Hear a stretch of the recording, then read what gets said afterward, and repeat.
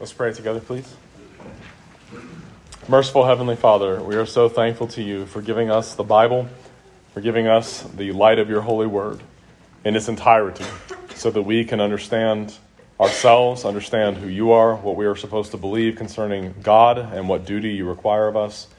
We pray that you would help us in this time to receive the truth of this great passage with faith and love, lay it up in our hearts, and practice it in our lives. In Jesus' name we pray. Amen. Please turn to Luke 24, verses 13 through almost the end of the chapter. Luke 24, verses 13 through 49. Luke 24, 13 through 49. This is God's word. And behold, two of them were going that very day to a village named Emmaus, which was about 7 miles from Jerusalem. And they were talking with each other about all these things which had taken place. While they were talking and discussing, Jesus himself approached and began traveling with them. But their eyes were prevented from recognizing him. And he said to them, "What are these words that you are exchanging with one another as you are walking?" And they stood still, looking sad. One of them, named Cleopas, answered and said to him, "Are you the only one visiting Jerusalem and unaware of the things which have happened here in these days?" And he said to them, "What things?" And they said to him, "The things about Jesus the Nazarene, who was a prophet, mighty in deed and word in the sight of God and all the people, and how the chief priests and our rulers delivered him to the sentence of death and crucified him. But we were hoping that it was he who was going to redeem Israel. Indeed, besides all this, it is the third day since these things happened. But also some women among us amazed us when they were at the tomb early in the morning and did not find his body. They came saying they had also seen a vision of angels who said that he was alive. Some of those who were with us went to the tomb and found it just exactly as the women also had said, but him they did not see." And he said to them, "O foolish men, and slow of heart to believe in all that the prophets have spoken. Was it not necessary for the Christ to suffer these things and to enter into his glory?" Then beginning with Moses and with all the prophets, he explained to them the things concerning himself in all the scriptures. And they approached the village where they were going, and he acted as though he were going farther. But they urged him, saying, "Stay with us, for it is getting toward evening, and the day is now nearly over." So he went in to stay with them. When he had reclined at the table with them, he took the bread and blessed it, and breaking it, he began giving it to them. Then their eyes were opened, and they recognized him, and he vanished from their sight. They said to one another, "Were not our hearts burning within us while he was speaking to us on the road, while he was explaining the scriptures to us?" And they got up that very hour and returned to Jerusalem, and found gathered together the 11 and those who were with them, saying, "The Lord has really risen and has appeared to Simon." They began to relate their experiences on the road and how he was recognized by them in the breaking of the bread. While they were telling these things, he himself stood in their midst and said to them, "Peace be to you." But they were startled and frightened and thought that they were seeing a spirit. And he said to them, "Why are you troubled? And why do doubts arise in your hearts? See my hands and my feet, that it is I myself? Touch me and see. For a spirit does not have flesh and bones, as you see that I have." And when he had said this, he showed them his hands and his feet. While they still could not believe it, because of their joy and amazement, he said to them, "Have you anything here to eat?" They gave him a piece of broiled fish, and he took it and ate it before them. Now he said to them, "These are my words which I spoke to you while I was still with you, that all things which are written about me in the law of Moses and the prophets and the Psalms must be fulfilled." Then he opened their minds to understand the scriptures. And he said to them, "Thus it is written, that the Christ would suffer and rise again from the dead the third day, and that repentance for forgiveness of sins would be proclaimed in his name to all the nations, beginning from Jerusalem. You are witnesses of these things. And behold, I am sending forth the promise of my Father upon you, but you are to stay in the city until you are clothed with power from on high." May God bless the reading of his holy word. My parents had a lot of puzzles and board games growing up. My dad kept an entertainment center with hundreds of LPs and a turntable with very nice speakers. They were about 3 foot tall each. He loved music. We used to listen to music turned very loud in the house growing up. And we'd play games and we'd do puzzles and listen to music. And one of the puzzles that I have no memory of actually finishing was a 500-piece puzzle that was a blurry aerial photograph of thousands of marathon runners from the Boston Marathon. It was the most frustrating puzzle we ever worked on. Standing the box top of the puzzle next to where you were working on it was always the key to getting the puzzle done. And you needed to be able to see the whole picture in order to have some idea where some of the pieces might go based on the colors on the pieces. And this was one puzzle where the box top was useless. Thousands of blurry, out-of-focus runners, all dressed in tank tops, was useless. And we never finished it. And I've already decided if I inherit it, I'm going to start a bonfire with it. Box tops are very helpful when it comes to putting puzzles together if they give you a clear picture of the finished product. Jesus Christ is the clear picture. He's the clear box top of the whole Bible. You can't understand Moses and the prophets and the Psalms without him. Now, having said that, that doesn't mean that Jesus is actually the explicit meaning of every single verse or every narrative or every passage in the Bible. However, when I was in seminary, I had a professor who rightly criticized people who try to find references to Jesus in every single detail in the whole Bible. And there are some that try to do that. They try to find Jesus in every minute facet detail of the tabernacle itself. And that professor said, I remember writing this down on my notes, he said, guys, some of those tent pegs were just there to hold it in place. Now, having said that, Jesus himself did believe that he was the major subject of all of the Old Testament scripture. He thought that to believe it was to believe in him. And he told his opponents in John 5:39, you search the scriptures, for in them you think you have eternal life, and these are they which testify of me, but you are not willing to come to me to have life. If you believed Moses, you would believe me, because Moses wrote about me. And we just read verse 27. You see it there? Beginning at Moses and all the prophets, he expounded to them in all the scriptures the things concerning himself. And then jump down to verse 44. He said to them, these are the words which I spoke to you while I was still with you, that all things must be fulfilled which were written in the law of Moses and the prophets and the Psalms concerning me. Paul said the same sorts of things in Romans 1, verses 1 and 2. Paul, a bondservant of Jesus Christ, called to be an apostle, separated to the gospel of God, which he promised before through his prophets in the Holy Scriptures. Romans 3:21. But now the righteousness of God apart from the law is revealed, being witnessed by the law and the prophets. We could spend the rest of the morning just looking at New Testament citations that tell us this, that everything that they preached about Jesus, the forgiveness of sins and being declared righteous and repentance unto life, that was all prophesied and pointed to in the Old Testament scripture. Now, what does it mean that Jesus expounded everything in the scriptures about himself? The Old Testament scriptures are said to testify of Jesus. Last Sunday, we looked at the fact that the first 11 chapters of Genesis, they sweep through 1,600 years of earth history very quickly in those 11 chapters. Creation, fall, the flood of Noah, the table of nations, the Tower of Babel.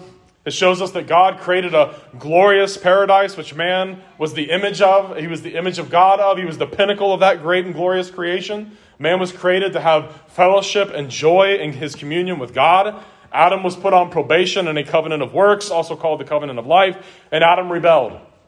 Adam was not deceived. He was not tricked. He just wanted to sin. And he brought sin and darkness into the glorious paradise that God created. But God promised in Genesis 3:15 that the seed of the woman would one day come and crush the serpent's head. And that's what the rest of world history is about. The coming of the seed of the woman, the undoing of the work of Satan. And that's what the rest of biblical history is about as well. And that's why Satan is always so close to the church and always so close to that genealogical line leading all the way down to the coming of Christ. Now, you may have forgotten this, but we're actually in the middle of several series in Sunday evening sermons. Eventually, I hope to finish them before I die. But we're right now in the middle of of Exodus as well. I did 40 sermons on the first 16 chapters of Exodus, and I'll tell you, having the opportunity to study Exodus, the number of gospel illustrations and parallels is just staggering that I never noticed until I got to really drill into the text. It's amazing how much of the book of Exodus preaches the gospel of Christ to us. Think about it. Helpless Israel is in slavery in Egypt, just like all of God's elect people are the slaves of sin. Paul even uses that same term, slavery. We were the slaves of sin before we were liberated from slavery, just like Israel was liberated from slavery. Israel could do absolutely nothing to free themselves from that terrible situation. Neither can we as sinners do anything to free ourselves from our bondage to sin. They were slaves to the Egyptians. We were slaves to our sinful natures. God sends Moses, who speaks of God and speaks for God and does signs and wonders for the people. God sends Jesus, who also speaks for God and does signs and wonders. The 10th plague, which is the angel of the Lord coming down to strike dead all the firstborn among man and beast there in all the land of Egypt. And the Passover lamb, the blemish-free lamb. And the blood of that lamb is put on the doorpost. It's a great picture of the blood of Christ that sprinkles us, and then when the angel of the Lord sees us, his wrath passes over us. That's what Passover is. Paul said, 1 Corinthians 5:7, indeed Christ, our Passover, was sacrificed for us. What's the Passover about? The gospel. What's the Exodus about? The gospel. The whole Old Testament is about the coming of Christ. Even before the call of Abraham, you have the gospel in Noah and the flood and his ark. It's another picture of the gospel. The judgment of God comes in water, and it kills all of humanity except for 8 in the ark. And at the end of all things, another judgment is going to come, an eternal one, of fire. And it will consume everyone who is outside of Jesus Christ, the new ark. When Abraham is told to sacrifice his son, his only son, whom he loves, Isaac, that too is a picture of God sacrificing his only son. God stops Abraham from slaying Isaac, and there's a ram caught in a thicket nearby, and Abraham calls the name of that place Jehovah Jireh. God provides. The Lord will provide the sacrifice. God does this. There is no shortage. We could just go through the rest of the Old Testament from image after image and picture after picture, prophecy after prophecy. There's no shortage of that throughout the Old Testament. Once you learn to see Christ in it and know the whole thing is about his coming. He is the clear box top that we are to use as we read the Old Testament. The gospel has been promised by God before in the Holy Scriptures. There in the Old Testament, there in Genesis 3:15 and many other places. There's one gospel, one covenant of grace. There have never been multiple ways of salvation depending on when you were born. Old Testament believers were not and could not have been saved by keeping God's law. They were just as dependent upon the grace of God in Christ as we are now. They looked forward in history to Jesus' coming. We look backward in history to his having already come. It's always been by grace alone, through faith alone, in Christ alone, that people are saved and justified before Almighty God. And that's what the Old Testament bore witness to in types and shadows and prophecies, and is much clearer now in the New Testament. And so let's walk through this passage. We've got a lot to get through this morning, and didn't want to make that introduction too long, but let's go ahead and plow into it. Verses 13 through 16 of Luke 24:13. And behold, 2 of them were going that very day to a village called Emmaus, which was about 7 miles from Jerusalem. And they were talking with each other about all these things which had taken place. And while they were talking and discussing, Jesus himself approached and began traveling with them. But their eyes were prevented from recognizing him. Okay, stop there. This took place the same day that Jesus rose from the dead. Pretty amazing narrative here. It says in verse 13, you see it? That very day. We know that one of these guys' names was Cleopas. The other person might have been his wife. We don't know for sure who the other one was, but it may be the same person mentioned in John 19:25, and there was a lot of ink spilled on whether that's true or not. It's not really relevant to anything, but verse 14 simply says they were talking with each other about all these things which had taken place. And we know from the rest of the passage, what are they talking about? They're talking about Jesus. They're talking about all the stuff that he did. They were talking about everything related to him. They're probably sharing things that Jesus had said that impacted them, things that he did that astonished them, how he was betrayed, how he was crucified, how the women had come and said that, man, they said he was alive. They said that angels told them that he was alive. We know from verse 17's last phrase. You see the last phrase of verse 17 there? They stood still, looking sad. They look sad. What a great lesson for us when we're sad. Talk about the things of God with somebody. Do you have anybody that you talk to about the things of God that you're learning? About passages of Scripture that God has been using to convict you lately? You need that in your life. When you're sad, talk to people about the Word of God, about the gospel, the things about Jesus' great work for our redemption. Meditation upon divine things and talking about divine things, it's a salve to our sad souls. And it's a joy to happy souls. No matter what our current emotional or mental state, the promises of God are always good news, aren't they? And the work of Christ is always a joy to our hearts to contemplate. Knowing the love of God, our Heavenly Father, how it carries us through life. Now, it may be a little bit of an allegorical stretch to notice what happens in the next verse, but I can't help but notice that these people are talking about everything that had taken place regarding Jesus. They're talking about the things of God. They're talking about the Lord and how much He impacted them and what's been going on with Him. And Jesus shows up. When you talk to people about the things of God, when you worship God together, when you read His Word together, Jesus shows up. Look at verse 17. Jesus traveling with them there, verse 17. And He said to them, "What are these words that you are exchanging with one another as you are walking?" And they stood still, looking sad. You almost get this impression. They're walking along. This third guy comes, is walking along. And what are you guys talking about? And it's almost like they stopped. They stood still. And they turned to Him and they're looking sad as if to say, "Where have you been? You've been living under a rock? You don't know what's been going on lately?" Isn't it so ironic? You think God has a sense of humor? He certainly does. Look at what goes on, what they go on to do here. You look at Luke 24, 1 through 12. We looked at that a couple weeks ago. Everything about their response just emphasizes unbelief. But look at verse 18. One of them, named Cleopas, answered and said, "Are you the only one visiting Jerusalem and unaware of the things which have happened here in these days?" That is seriously funny. Cleopas singles out the resurrected Lord Jesus and asks Him an almost chiding question. It's like the equivalent of saying, "Have you been living under a rock? We're talking about the same things everybody's talking about in this area. Are you the only one visiting Jerusalem that hasn't heard of all this? Where have you been?" And I love Jesus' answer. He just plays ignorant. You see verse 19? And He says to them, "What things?" The fact is, Jesus is the only one who is fully aware of the things that have happened there in those days. I just love it. But He asked them anyway, "What things?" Perhaps here, I think maybe, Jesus is giving them an opportunity to reflect on everything that He had told them before His crucifixion. Remember, He told them over and over again, "I'm going to be crucified, and on the third day, I'm going to rise again." And they know this is the third day, but none of them put two and two together, do they? It is the third day, and He did say that over and over again, but they don't believe it. They're just not believing yet. Look at the second half of verse 19. And they said, "The things about Jesus of the Nazarene, who is a prophet mighty in deed and word in the sight of God and all the people, and how the chief priests and our rulers delivered Him to the sentence of death and crucified Him." Stop there for a minute. Isn't it interesting? They know full well their leaders did that. Yeah, it was the Romans technically. It was Pilate technically that actually had Him crucified. But they knew it was their leaders that did it. Look at verse 21. "But we were hoping that it was He who was going to redeem Israel. Indeed, besides all this, it is the third day since these things happened.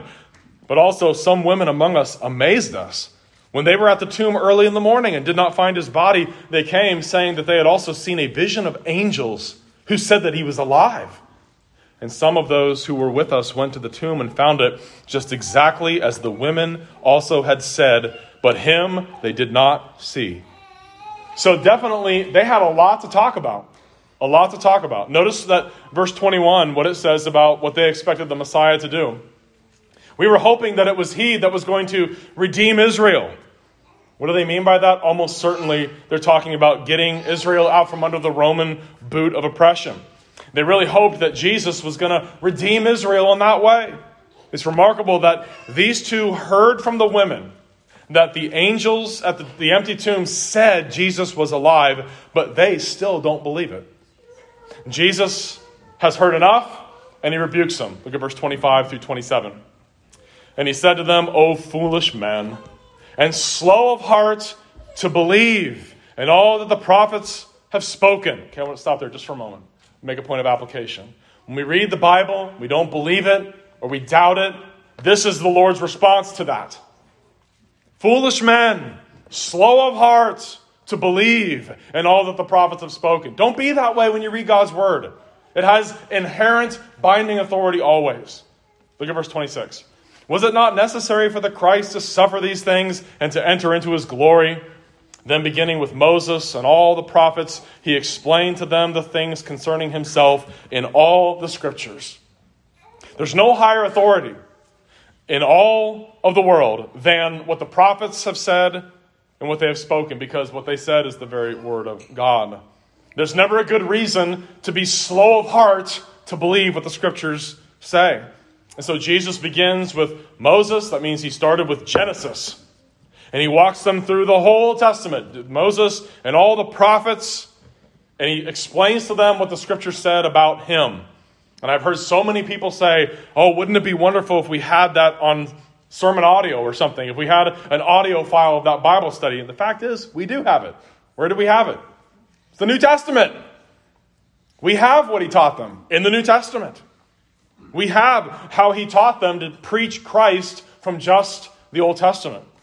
We know what Jesus said to them about Moses and the prophets and the Psalms because we have our New Testaments. Praise God. And those books cite constantly from the Old Testament and explain how Jesus was there and the types and the shadows and the prophecies. You know, there are somewhere around 300 distinct prophecies in the Old Testament that were fulfilled directly by Jesus at his first coming, at the cross, his burial, his resurrection, and his ascension. And when you look at the sermons preached in the book of Acts to the Jewish people, the apostles cite from the Old Testament all the different portions of it. They cite from Deuteronomy, they cite from the Pentateuch, they cite from the prophets, they cite from the Psalms, showing this is how Jesus taught them to preach the gospel from the Old Testament. It was an amazing thing to think that Jesus did all this for them. He ate in their presence too. You see that in verse 30? When he had reclined at the table with them, he took the bread and blessed it, and breaking it, he began giving it to them. That's one of the many convincing proofs. Remember Acts 1 through 3? With many infallible proofs or convincing proofs, he showed them that he was really alive. Look at verse 31. Then their eyes were opened and they recognized him, and he vanished from their sight. So they only get to be with him when they know it's him, just for a very short time, and boom, he's gone. Look at verse 32 to 35. They said to one another, I love this, were not our hearts burning within us while he was speaking to us on the road, while he was explaining the scriptures to us? And they got up that very hour and returned to Jerusalem and found gathered together the 11 and those who were with them. Verse 34, saying, the Lord has really risen and has appeared to Simon. And they began to relate their experiences on the road and how he was recognized by them in the breaking of the bread. I want to say, that's what all preaching should do. That's what all preaching should do. It should make people's hearts burn within them. It should set their hearts on fire. When God from on high does his grand work of regeneration upon one of his own and he makes them alive in Christ, their hearts will burn within them when they hear the glorious truth of the gospel preached to them. Once they realize what just happened, they immediately find the 11 disciples and they tell them, we just met the risen Lord. We saw him. He ate in our presence. And they tell the whole story about walking on the road to Emmaus. But as I said, we don't need to wonder what Jesus told them about the scriptures. We have it in the New Testament. The New Testament is filled with citations from the Old Testament and all about the fulfillment that Jesus brought to those passages. So I want to tell you all, just as a truism for your Bible reading, the key to understanding the Old Testament is the New Testament. Because the New Testament is God's own interpretation of the Old Testament. I say that because there are some groups that seem like they think they understand the Old Testament better than God does. And I've never thought I would have to say this, but you don't. Okay? God understands the Old Testament better than anyone thinks they do. Okay? Jesus rose from the dead and he proves it to his disciples. He talks to them, he allows them to touch him, and he eats in their presence. Now look at verse 36 through 39, other resurrection appearances here. While they were telling these things, he himself stood in their midst and said to them, peace be to you. But they were startled and frightened and thought that they were seeing a spirit. And he said to them, "Why are you troubled? Why do doubts arise in your heart? See my hands and my feet, that it is I myself. Touch me and see. For a spirit does not have flesh and bones, as you see that I have." Jesus' resurrection from the dead was so incredible, so unbelievable, that Jesus had to rebuke them for their unbelief while he was standing there looking at them. He rebuked them for their unbelief while he was talking to them. That's one thing to say, well, I don't believe someone else's testimony, but if the guy whose resurrection you doubt is the one telling you to believe in it, don't you think that should be enough to believe it? And yet, are we any different? We wouldn't have done any better with this. I love what he orders them. He gives them an imperative. Touch me and see. He knows they're thinking, it's a ghost. They're thinking, that can't be Jesus. Jesus is dead. And he tells them, I'm not. I'm right here. Touch me. See. They knew where he was buried. They knew he was dead. And yet he's right there talking to them. And it just says they're startled and frightened. They think he's a spirit. They must have thought they could walk right through him. Couldn't be real.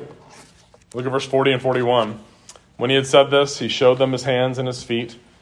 While they still could not believe it, because of their joy and amazement, he said to them, "Have you anything here to eat?" And they gave him a piece of broiled fish, and he took it and ate it before them. So even after touching his hands, seeing his feet, after they touched him, they still didn't believe it. I mean, verse 41, what an incredible passage. They still could not believe it for their joy and amazement. So he says, okay, you guys have anything to eat? Dead people don't eat. Here, he ate a piece of fish in front of them. He's standing there talking to them. They see him. They hear him. They've touched him. You ever notice the opening phrases of the book of 1 John? That which was from the beginning, which we have seen, which we have touched, which we have heard, which our hands have handled. Okay, John was there for this. He did all that. So he's saying, I know he's alive because we heard him, we touched him, we handled him, we saw him eat. And yet they still had a hard time believing it. They still had a hard time believing it. Look at verse 44 through 45. Now he said to them, "These are my words which I spoke to you while I was still with you, that all things which are written about me in the law of Moses and the prophets and the Psalms must be fulfilled." Then he opened their minds to understand the scriptures. It's a very important concept communicated there. God has to open our minds to understand the scriptures. Paul understood that truth when he talked about his Jewish friends that still didn't believe in scripture. In 2 Corinthians 3:14, he says of them, "But their minds were blinded. For until this day, the same veil remains unlifted in the reading of the Old Testament, but the veil was taken away in Christ. But even to this day, when Moses is read, a veil lies on their heart. Nevertheless, when one turns to the Lord, the veil is taken away." God has to open our minds to understand the scriptures. And until that veil of blindness is taken away by the work of God, we can read the Bible all day and never understand it. There are always spiritual things going on when someone reads scripture. Always know that. Whether you're a believer or an unbeliever, there are spiritual things happening when someone reads the Bible. It's not like reading any other book, in that it's the very words of our Creator. If our hearts are darkened and dead in sin, our minds will remain blind, and that veil will remain unlifted. It's not until God turns us to Christ that the veil is lifted so we can see at last. Look at verse 46 through 49. And he said to them, "Thus it is written that the Christ would suffer and rise again from the dead the third day, and that repentance for forgiveness of sins would be proclaimed in his name to all the nations, beginning from Jerusalem. You are witnesses of these things, and behold, I am sending forth the promise of my Father upon you, but you are to stay in the city until you are clothed with power from on high." So that ends our passage.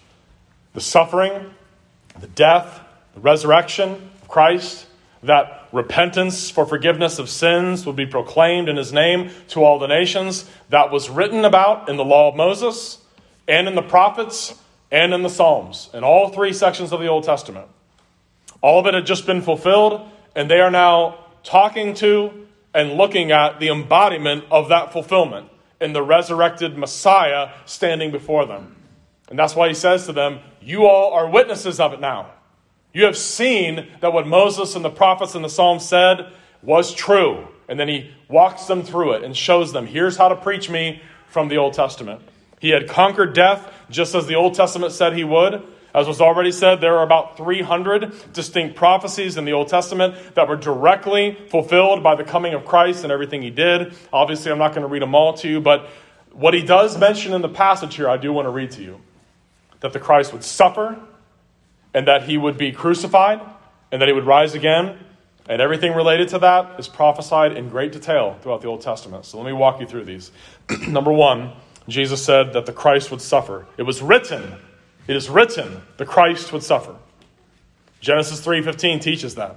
The seed of the woman would inflict a fatal wound on the serpent's head, but he would be bruised in the process. He would suffer as he did that. His heel would be crushed.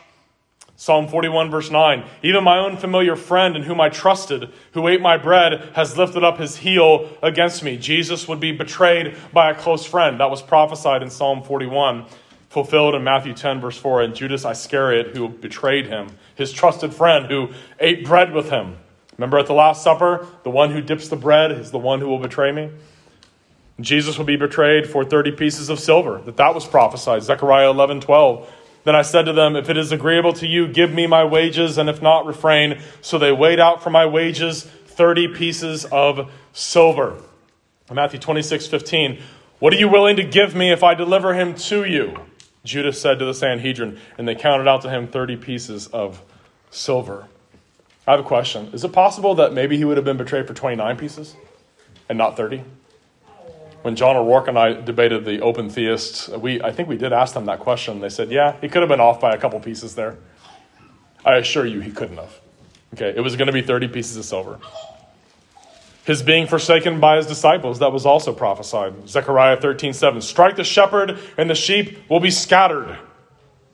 Mark 14:50, then they all forsook him and fled. Being accused by false witnesses was also prophesied. Psalm 35:11. Fierce witnesses rise up. They ask me things that I do not know. Matthew 26:59. Now the chief priests, the elders, and all the council sought false testimony against Jesus to put him to death, but found none. Even though many false witnesses came forward, they found none. But at last 2 false witnesses came forward. Being wounded, being bruised, being beaten. That was also prophesied. Isaiah 53:5, he was wounded for our transgressions. He was bruised for our iniquities. The chastisement for our peace was upon him, and by his stripes we are healed. Isaiah was written 7 centuries before the birth of Christ. Psalm 22, 1,000 years before the birth of Christ. Dogs have surrounded me. The congregation of the wicked has enclosed me. They pierced my hands and my feet. Matthew 27:26, then he released Barabbas to them, and when he had scourged Jesus, he delivered him to be crucified.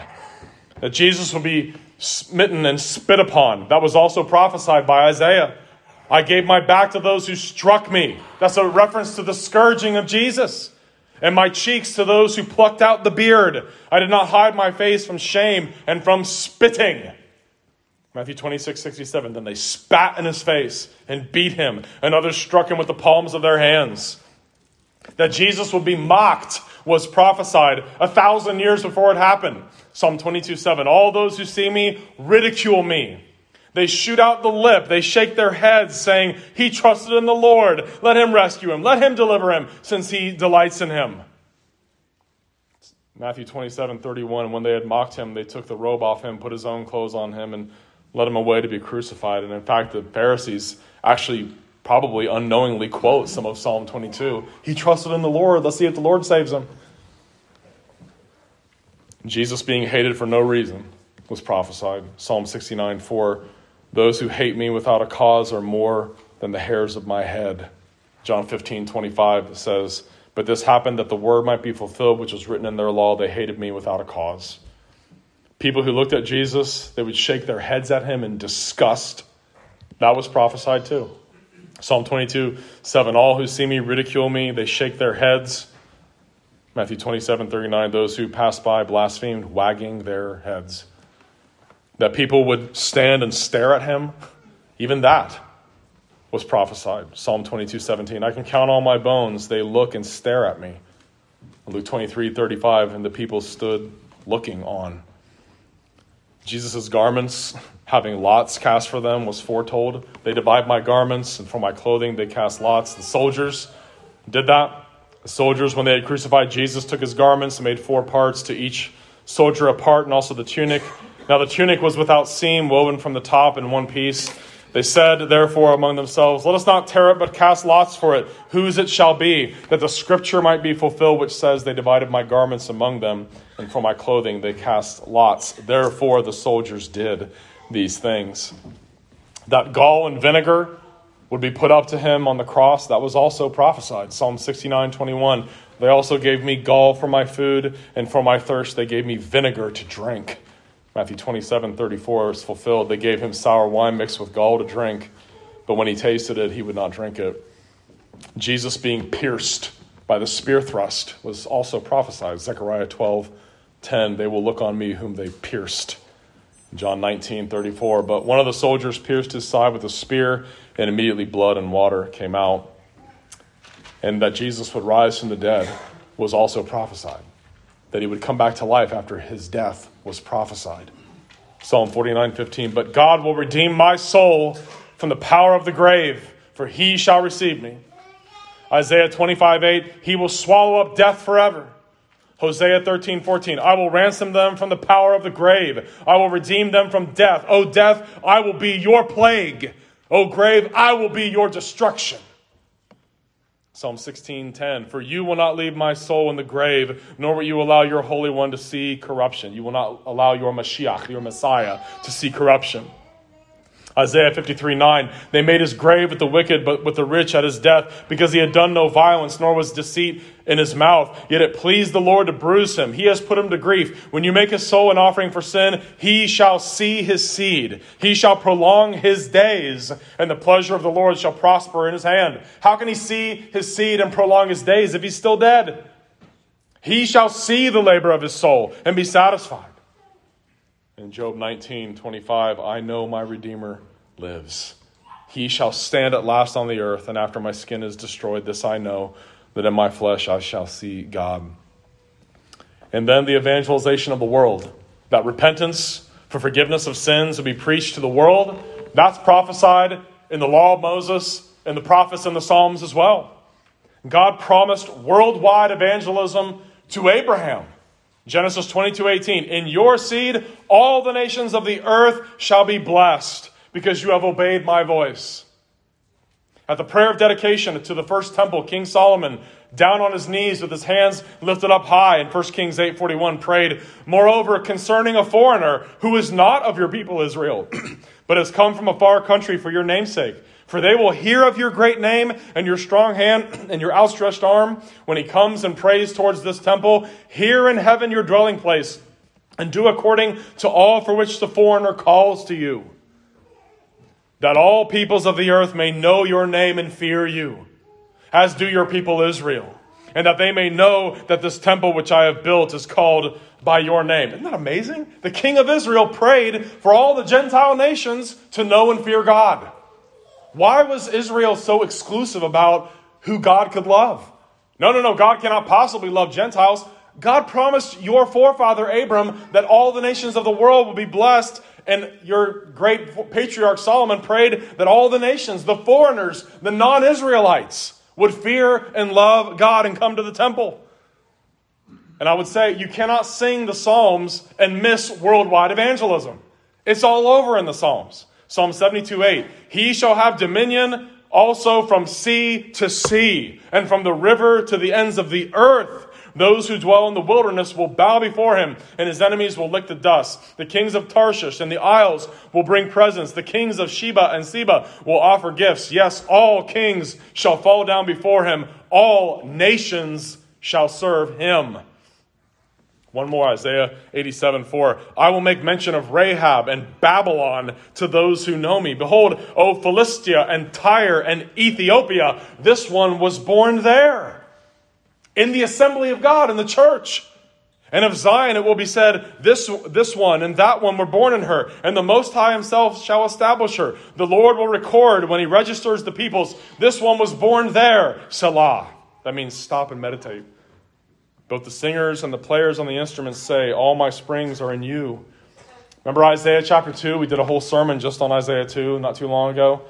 Many people shall come and say, Come, let us go up to the mountain of the Lord, to the house of the God of Jacob. He will teach us his ways, and we shall walk in his paths. For out of Zion shall go forth the law and the word of the Lord from Jerusalem. The people of the world will come to Mount Zion to be taught the ways of God. Isaiah 45:14. Thus says the Lord, the labor of Egypt and merchandise of Cush and of the Sabians, men of stature, shall come over to you, and they shall be yours. They shall walk behind you. They shall come over in chains, and they shall bow down to you. They will make supplication to you, saying, surely God is in you, and there is no other God. Egyptians and Cushites and Sabians and all these pagan Gentiles will come and say, there's no other God.